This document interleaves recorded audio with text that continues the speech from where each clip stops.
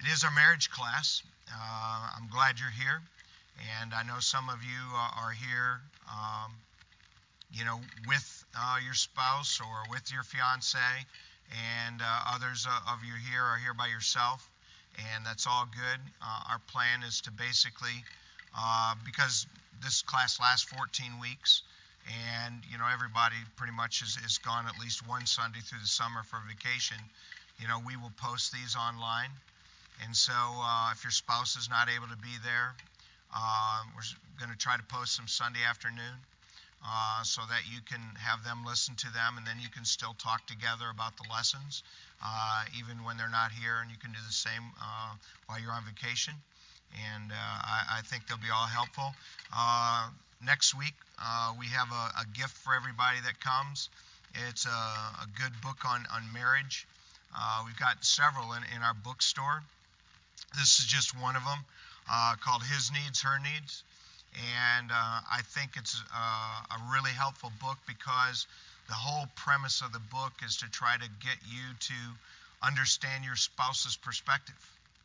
And when we only think about our own perspective, we're pretty much going to have a lot of extra disagreements and misunderstandings. This book is real strong for that. And so next week, really we have one for every couple here. We'll hand those out, and I hope you will read it. I hope you'll talk about it and go through it, and I think it'll be helpful to you. Go ahead and get in your Bible to two places. Get to Genesis chapter 2 and Matthew chapter 19. Genesis 2 and Matthew 19.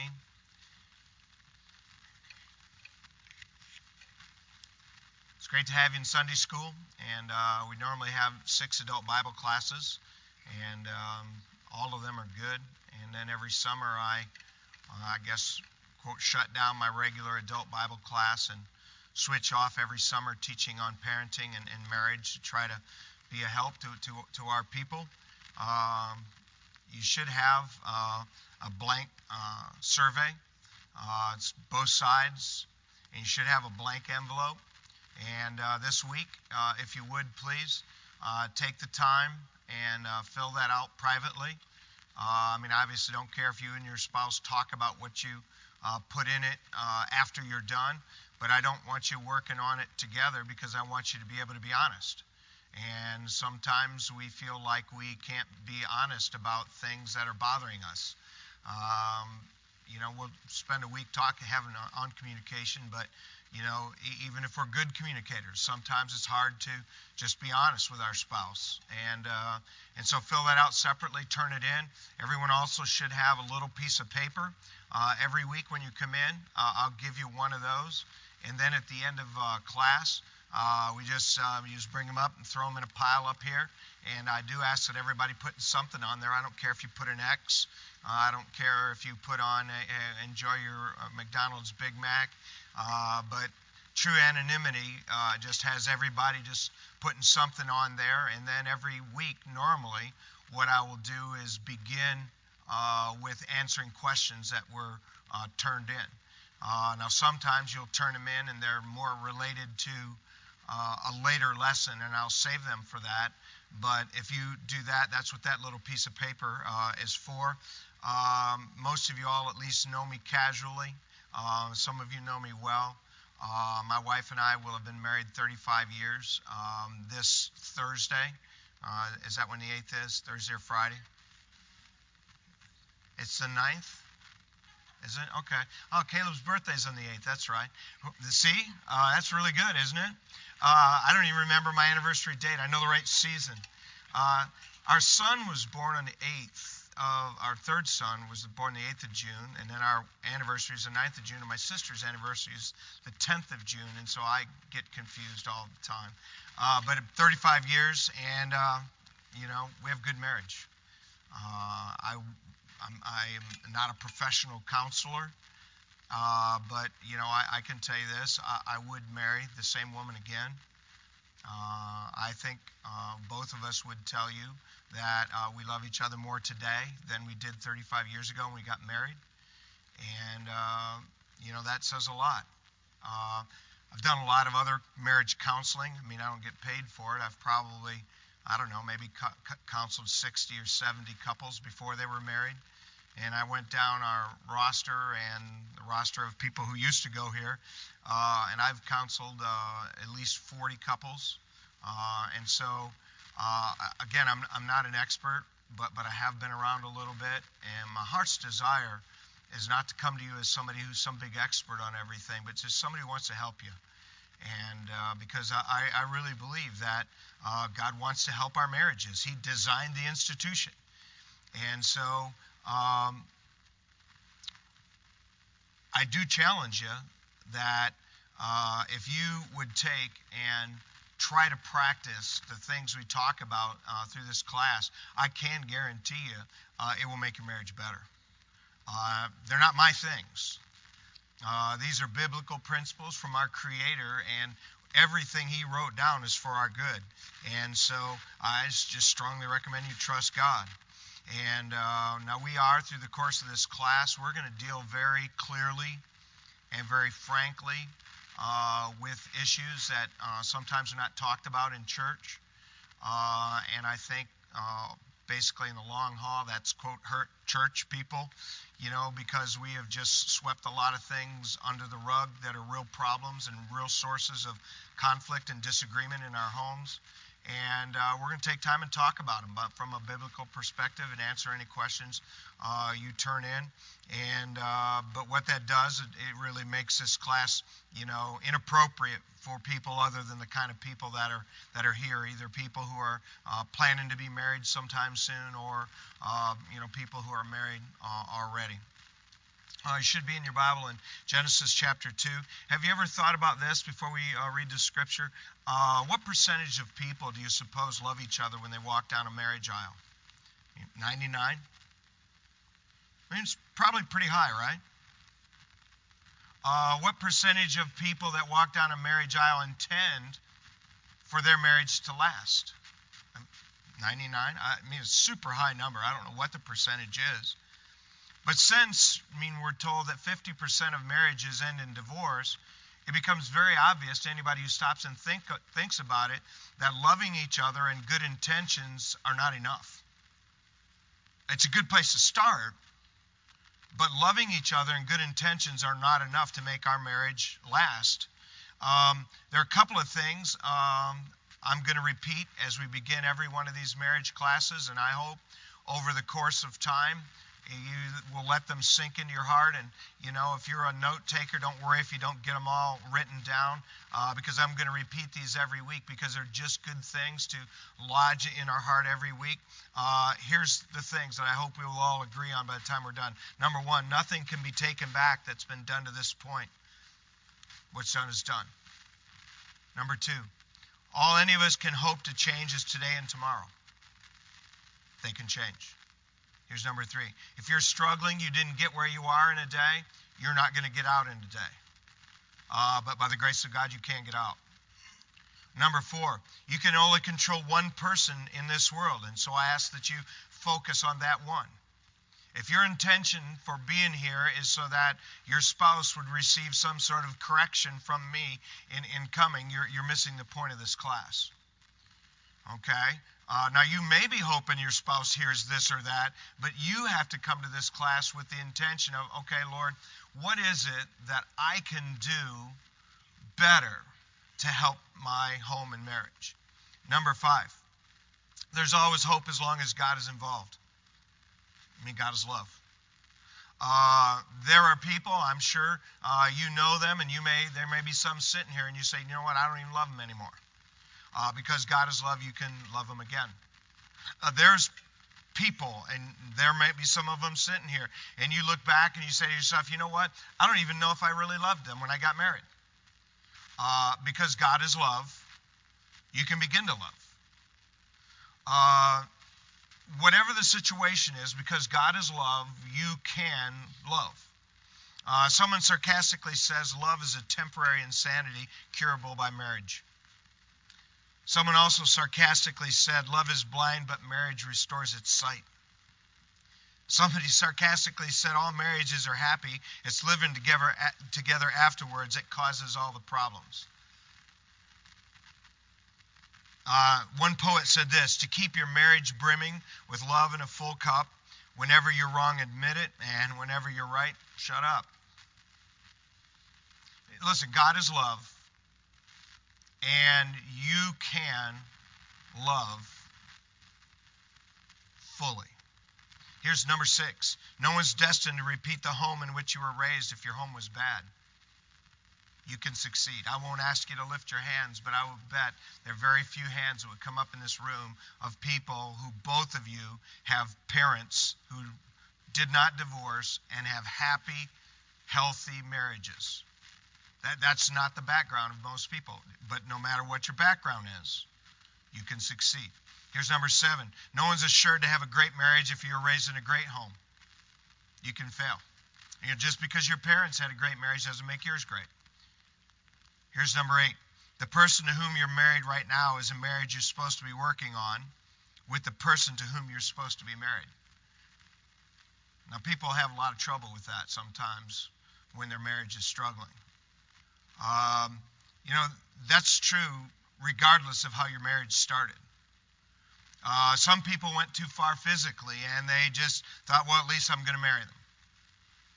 Some people started pregnant with a child on the way and they thought, well, at least we're going to make this right. Some people were living in impressive and painful homes, and you just wanted out, and you saw marriage as the easiest way out. Some you just felt guilty living together, and you just got married to soothe your conscience. Some started out when you were very young and naive, and now that you're older, you say, well, I was just so dumb then. But no matter how or why it started, the marriage you're in now is the marriage you're supposed to be working on, and the person to whom you're married now is a person to whom you are supposed to be married. Now, if we're ever going to make our marriages good and healthy, we are going to have to go back to its beginning. See, God himself is the author of the institution of marriage. The word marriage and the institution of marriage, they do not belong to a government. They do not belong to a church. They belong to God. And so let's read about how he started it in Genesis chapter 2, beginning in verse 18. It says, and the Lord God said, Genesis 2:18, the Lord God said, it is not good that the man should be alone. I'll make an helpmeet for him. And out of the ground the Lord God formed every beast of the field and every fowl of the air, and brought them unto Adam to see what he would call them. And whatsoever Adam called every living creature, that was the name thereof. And Adam gave names to all cattle, and to the fowl of the air, and to every beast of the field. But for Adam there was not found an helpmeet for him. And the Lord God caused a deep sleep to fall upon Adam, and he slept, and he took one of the ribs, and closed up the flesh instead thereof. And the rib which the Lord God had taken from man made he a woman, and brought her unto the man. And Adam said, this is now bone of my bone, and flesh of my flesh. She shall be called woman, because she was taken out of man. Therefore shall a man leave his father and his mother, and shall cleave unto his wife, and they shall be one flesh. And they were both naked, the man and his wife, and were not ashamed. We see here that God was the one who made the observation that it wasn't good for man to be alone. Did you see that in verse 18? God said it is not good that the man should be alone. See, if you stop and think about this, technically Adam was not alone. There were all kinds of animals and birds. He had just named them. God was there. But there was something God knew from the beginning, that Adam would not be good alone, but God had to wait to let Adam kind of come to that conclusion. And what God did to cause that to happen is to have Adam name all these pairs of animals. And in looking at all these pairs of animals and naming them, Adam come to this conclusion, wow, everybody has somebody but me. And so Adam needed to realize, wow, you know what? I need somebody too. Despite having a right relationship with God, despite having a good understanding of nature and the world around him, Adam needed someone special to be emotionally and physically complete. By the way, it is still true generally today, most men don't do very well by themselves. Nearly always, a woman will function much better by herself than a man will. I know that's not universally true, but that is generally true. It was like that from the beginning. We see God was the one who designed Eve to complete Adam. That's how verse 18 closed out. I will make him and helpmeet for him. She was a helpful counterpart, specially designed to complete Adam. Eve was the most unique, beautiful, and complex of all the creation that God had just made. By the way, unique. If we studied this, we would find that Adam and all the animals were made from the dirt. Eve was made from a rib of Adam. She was very unique.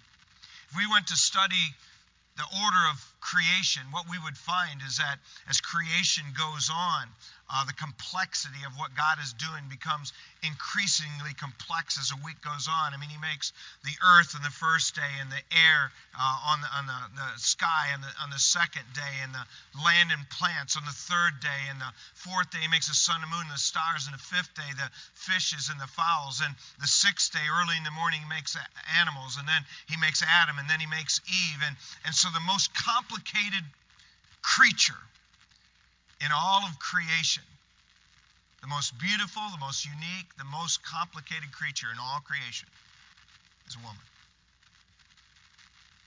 And by the way, it is still generally true today that most women are most fulfilled when they're helping someone and pouring their life into someone. Now, unfortunately, that isn't always her husband. It may be her children. But just like Adam was not good alone, Eve was fulfilling him. Now, almost immediately after creation, Adam and Eve say their wedding vows. We read those in verse 23 and 24. Adam said, notice it says, Adam said, "This is now bone of my bones and flesh of my flesh. She shall be called woman, because she was taken out of man. Therefore shall a man leave his father and his mother, and shall cleave unto his wife, and they shall be one flesh." Now, keep your hand there. You should have one hand in Matthew chapter 19. In Matthew chapter 19, Jesus is going to be asked about marriage, and he's going to quote these verses from Genesis as only the author of Genesis can use them. Notice in Matthew chapter 19 in verse 4, he answered, verse 3, the Pharisees also came unto him, tempting him, and saying, "Is it lawful for a man to put away his wife for every cause?" And he answered, and he said unto them, "Have ye not read that he which made them from the beginning made them male and female, and said, For this cause shall a man leave father and mother, and shall cleave unto his wife, and they twain shall be one flesh. Wherefore they are no more twain, but one flesh. What therefore God hath joined together, let not man put asunder." Notice that Jesus here attributes the words, "For this cause shall a man leave his father and mother, and shall cleave to one flesh." Did you notice that he attributes them to God? Verse 4, he answered and said unto them, "Have you not read it? He which made them at the beginning made them male and female, and said." That's kind of an interesting thing. That Jesus said that God said these words, and Genesis said that Adam said them. I'll tell you what I think happened. It's just an opinion. I think they were wedding vows. And I think God said, "For this cause shall a man leave his father and mother." And Adam said, "For this cause shall a man leave his father and mother." God said, "And cleave unto his wife, and they shall be one flesh." And Adam said, "And cleave unto his wife, and they shall be one flesh." And I think he looked at Eve, and she said the same thing.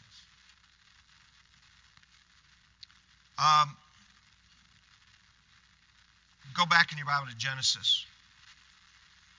It's because it's kind of interesting. Then, after this wedding ceremony, look at Genesis chapter 5, verse 1. "And this is the book of the generations of Adam. In the day that God created man, in the likeness of God made he him. Male and female created them, and blessed them, and called their name Adam in the day when they were created." Notice that a wife taking her husband's name is not a cultural tradition. It's a biblical tradition. From the day they were married, God called their name. Adam. You say, Brother Wally, what's the point of going back to the beginning like this to start our class? I didn't come here for this. I come to hear you talk about how we can better communicate and how we can better handle situations where we disagree and how we can better handle and have less of disagreements about our physical relationship. We'll get to all that stuff, but it is very important that we understand this basic thing. God is the author of marriage. Society is not the author of marriage. The government is not the author of marriage. Some controlling man is not the author of marriage. Does everybody know what this is? It's a DVD, right? Or CD, whatever you want to call it. What's the message of this CD, Alicia?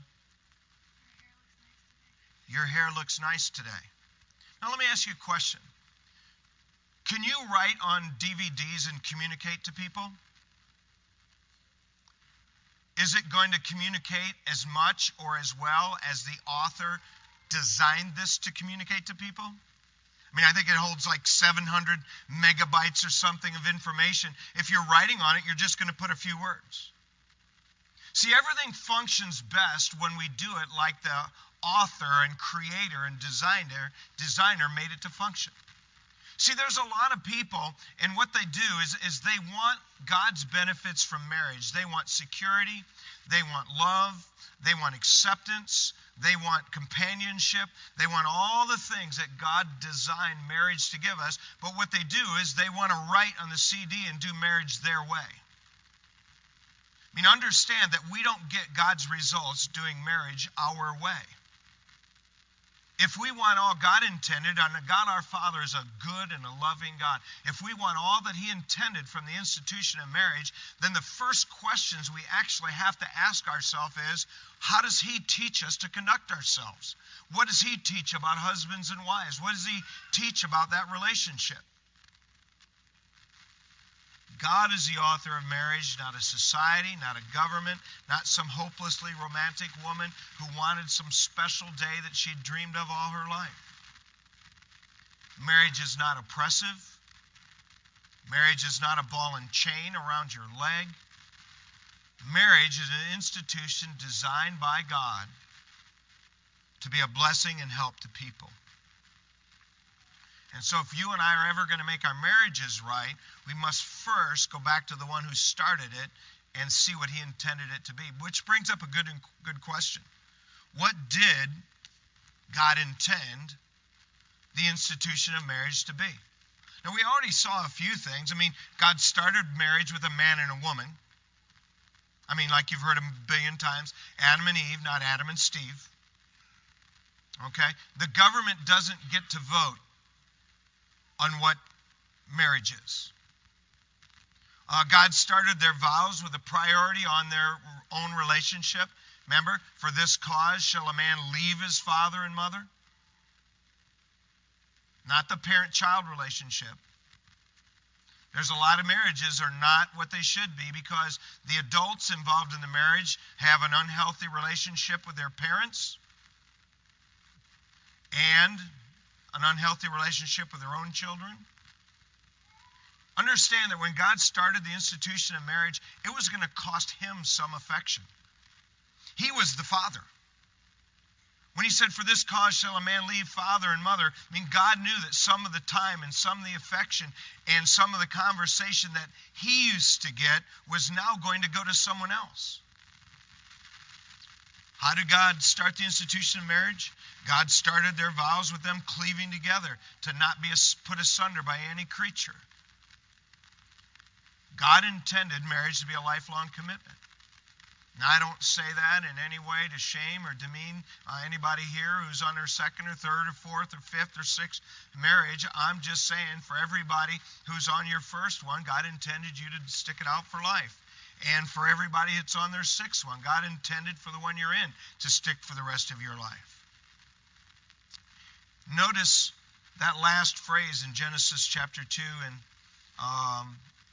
verse, I got to go back to Genesis chapter 2. Verse 24 says, and therefore shall a man leave his father and his mother, and shall cleave unto his wife, and they shall be one flesh. Notice the physical relationship began after marriage began, not before. Which brings up another good question. What constitutes a marriage in God's eyes? I mean, I've had multiple people over the years tell me, well, we've been together, therefore we're married in God's eyes. No, you're not. Go put it in your Bible to John chapter 4. And in John chapter 4, Jesus is interacting with a woman at the well in the Samaritan city of, I think it's near Sychar. And we'll get to this in one of our Sunday morning messages because our Sunday morning series is on Jesus dealing with individuals. And we will cover this story eventually in that series. But after Jesus has a conversation with her, notice when he gets to the part of the conversation where he's trying to get her to admit that she's a sinner so she can be saved, notice what happens in verse 16. Jesus saith unto her, Go call thy husband and come hither.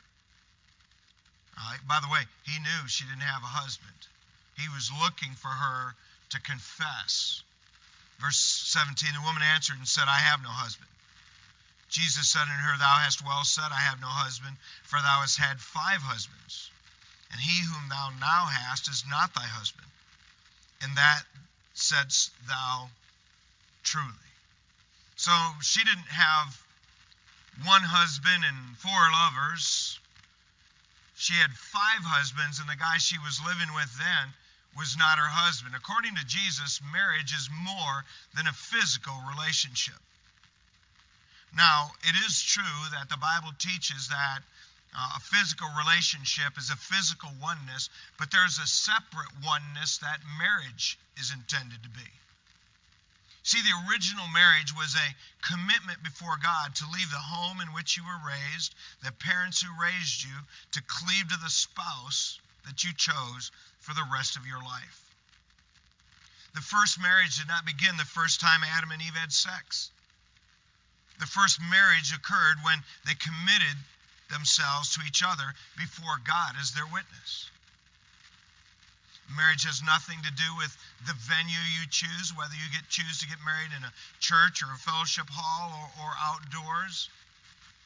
Marriage has nothing to do with some denominational approval of what you did. Marriage is 2 people who willingly choose to commit themselves to stay together before God. Now, some people would argue that you could add to that it has to be somehow in some way sanctioned by the government, and that's a reasonable discussion that people could have. But the bottom line is that physical relationships don't constitute marriage in God's eyes. And in what we just read, we basically read the 2 most basic foundational principles for a healthy marriage. Did you catch them in that verse we just read? Verse 24 of Genesis 2, Therefore shall a man leave his father and mother. That's the first foundational principle for marriage. You must leave your parents to have a healthy marriage.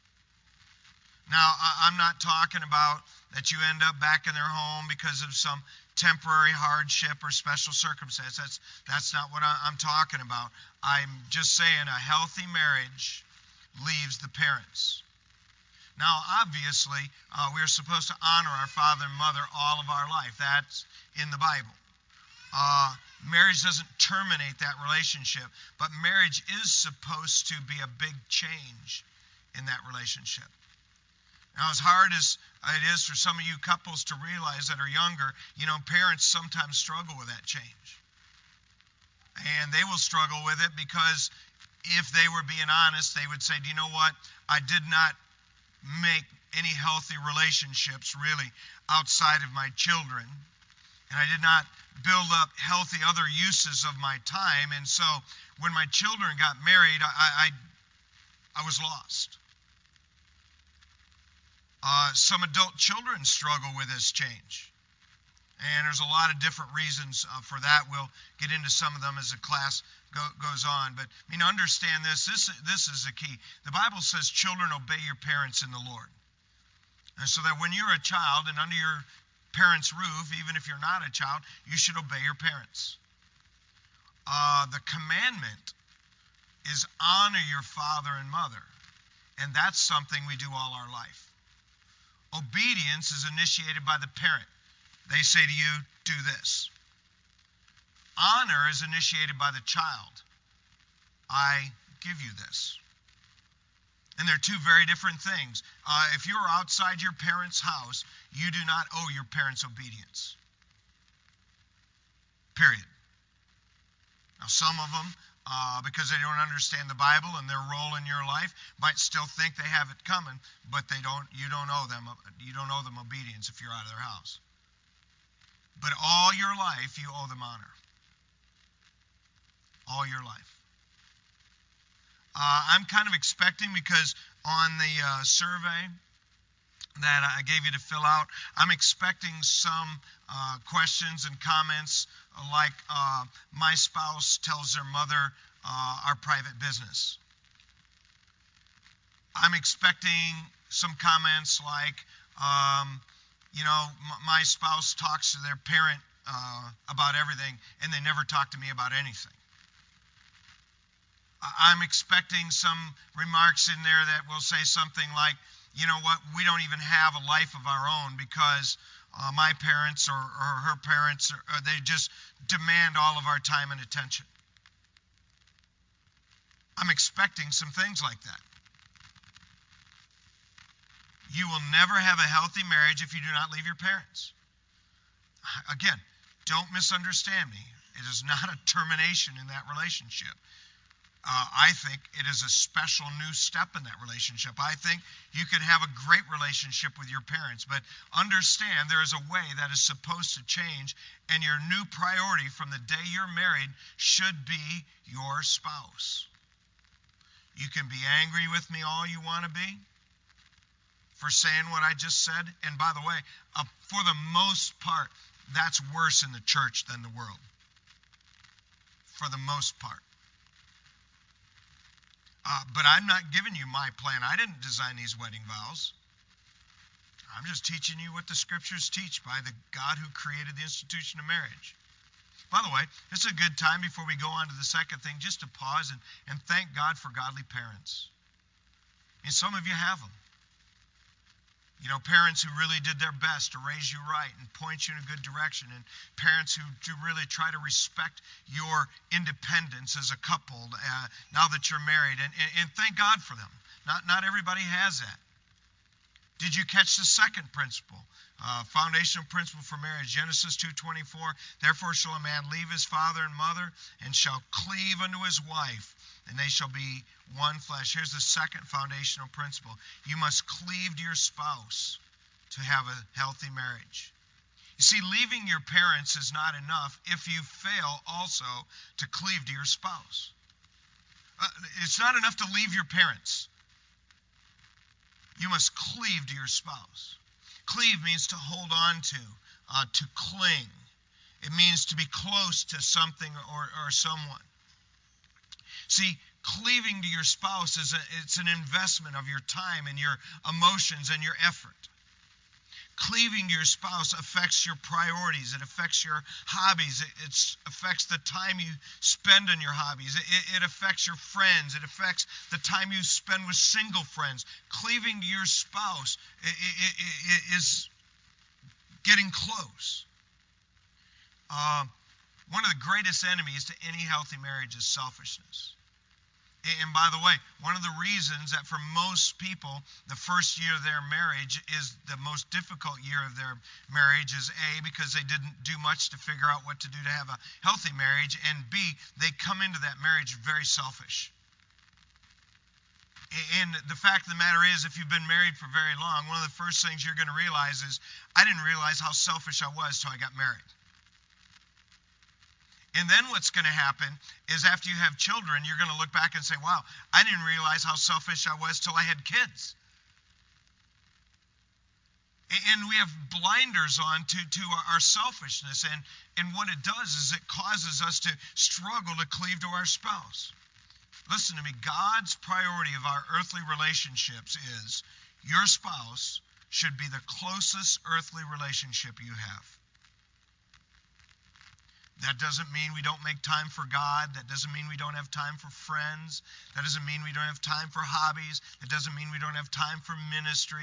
I mean, those are, if your spouse is demanding you have no other relationships and no other hobbies and spend time with no one else, understand that's a reflection of their own insecurity rather than God's plan for your home.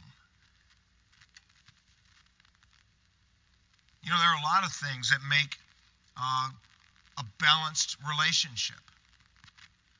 And a balanced relationship is not just you and your spouse.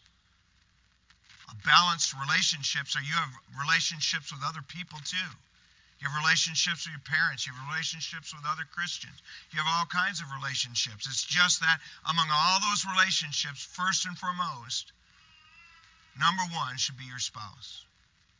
No earthly relationship ought to take priority over you and your spouse's relationship. And as we go through this class, we'll talk about that more from a practical perspective and what that means. Leaving your parents' control and care is not enough to start and keep a good marriage. You must cleave to your spouse. And remember, the person you're married to now is the person to whom you are supposed to be married. So over the next 14 weeks, we'll be going issue by issue and practically dealing with God's plan for these areas of our marriage. Since God started marriage, He gets to establish what it takes to have a successful and fulfilling one like He intended. And we will never have that until we understand God's plan for our marriage. Psychologists, Hollywood, anybody you name that makes all kinds of pretend relationships for books and stories, they do not have the key to success in this. God does. We'll be talking about expectations. We'll be talking about roles in the home. We'll be talking about the physical relationship of a husband and wife. We'll be talking about communication. We'll be talking about fair fighting. We'll be talking about having conflict with your family. We'll be talking about having conflict over the kids and all kinds of different things over the next week. And so if you have any questions on today's lesson, just put them on that little sheet of paper. And if you don't have a question about today's lesson, just put an X or some, Brother Waller, your hair looks great today, whatever you want to put on there, and then just fold it up and stick them in a little pile over here. And if you could, please be committed to filling out that survey. No names in the envelope, no names in the survey. Just fill it out, and we'll be talking about and gleaning stuff from that survey throughout the next 14 weeks. You actually have 3 minutes, so you can fill out that question thing and start in your questionnaire. God bless you. You're dismissed.